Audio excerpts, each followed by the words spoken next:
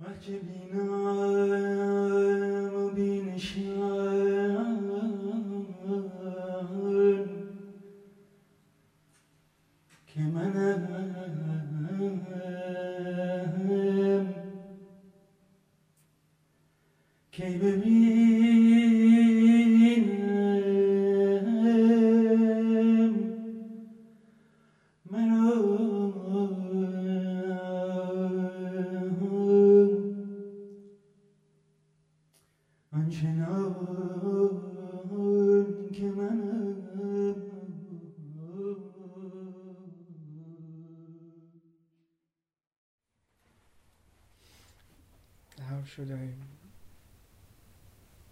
should I live? How should should I do anything? Should I practice anything? No, somehow. Should I avoid anything? No. What is the most important? The arrow went straight enough, if you want to use this word. Because sometimes in having to try and just because we are this, but sometimes the consciousness, once we come into the extension of consciousness and then extend further into being person, from this position of person, when we are again, the mirror of inquiry is put in front. Something is trying to deflect the reflection. And so there's a lot of struggle because the beingness is fiercely trying to defend and protect the ego. That's what usually happens. And that is called somehow ignorance.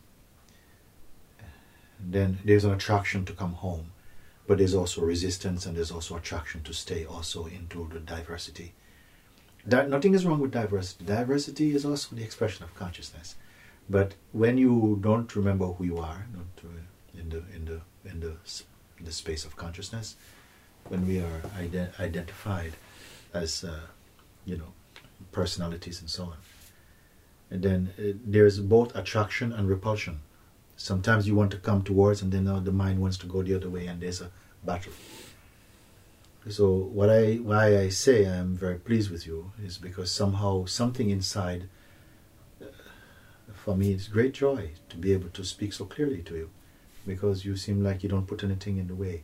And so somehow a seeing could take place for you. And then you ask what how you should do, how you should live.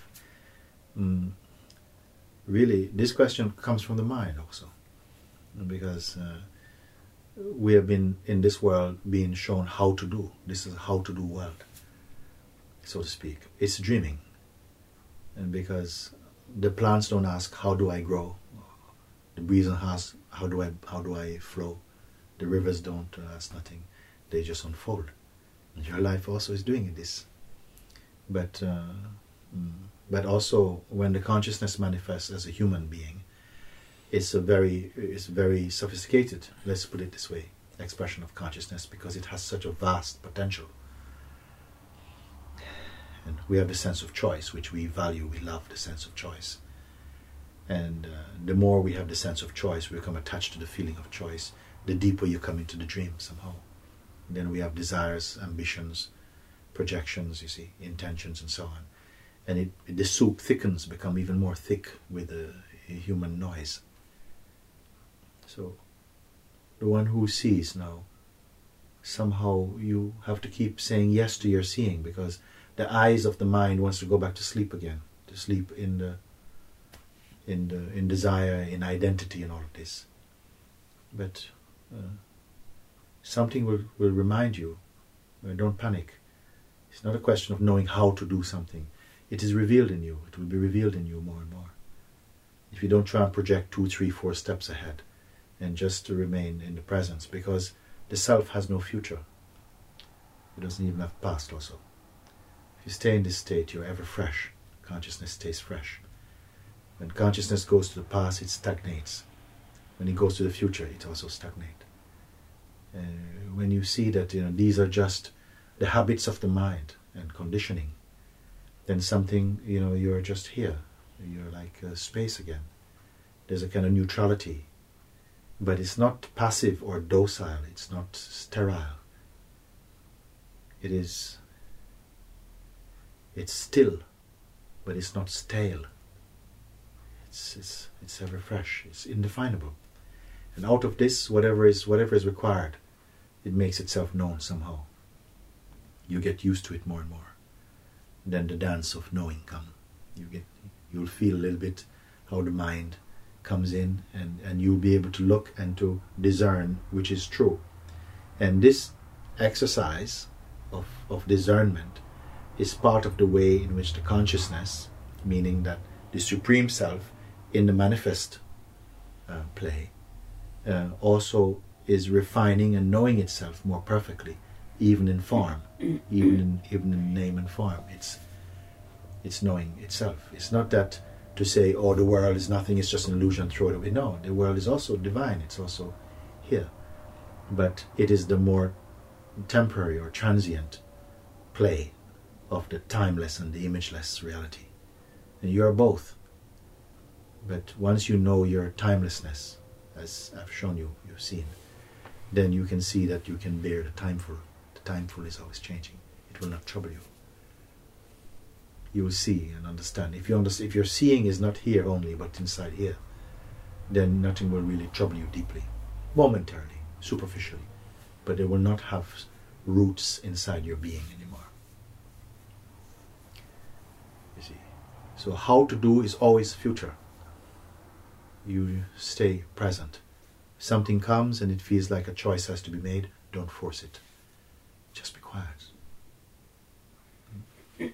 Just be quiet. And it will emerge in you if something is to move this way or that way. But it won't be so important, because you know that all of it is the activity of the vital force and the cosmic mind, if you want to say. You're not concerned about it. And gradually you'll forget about time. And you'll forget about intentions. They may appear, but only fleetingly, sketchily. You will not bury your intention, your mind into time. Because if you do this, then you sustain a mind that you don't need in that way. Mind is useful for many things. All of this is mind. And when you understand that, then the mind becomes very pure. It's natural mind. But if it's full of identity, and then there's a noise in that, confusion come, because it's not your real place. You see. And then if you want to practice, the practice is not to be who you are, it is to stop being what you're not. You will know that there's no practice to be who you are. What you are. Before even knowledge came.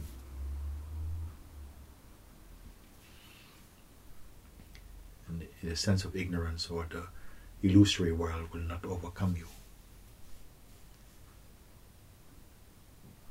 You can feel all the effects of it, maybe, but momentary and more superficially. You will know that you, the Supreme, you are untouched, and you've always been this, like this. But there'll be no pride, because there's no person.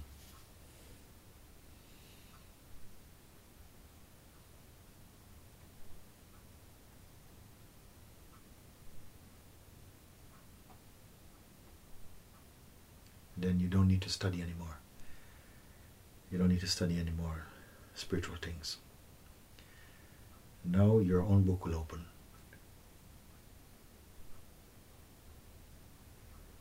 And the reading of this book is the living of it.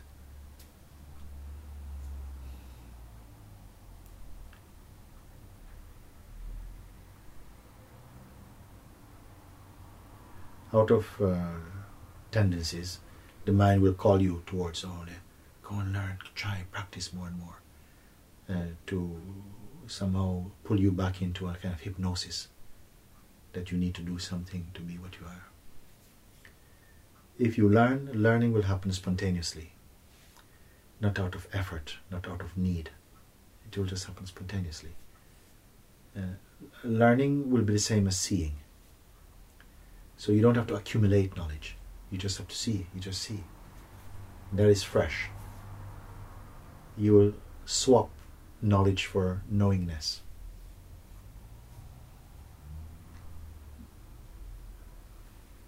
Everything will feel spontaneous and fresh for you. But sometimes the mind will seem to fight for a while, fight hard to regain sort of presence in you, to become the presence in you.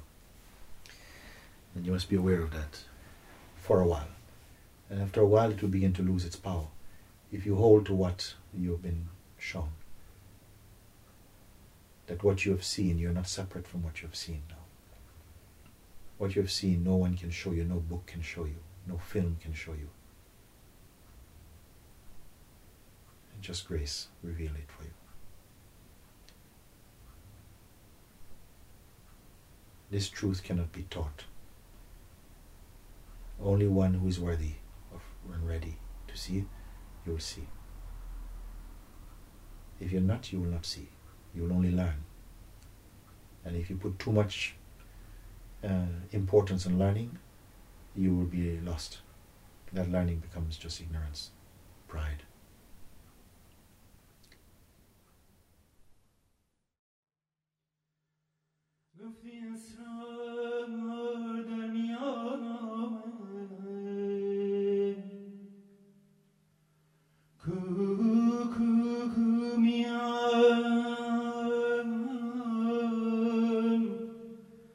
Kanderi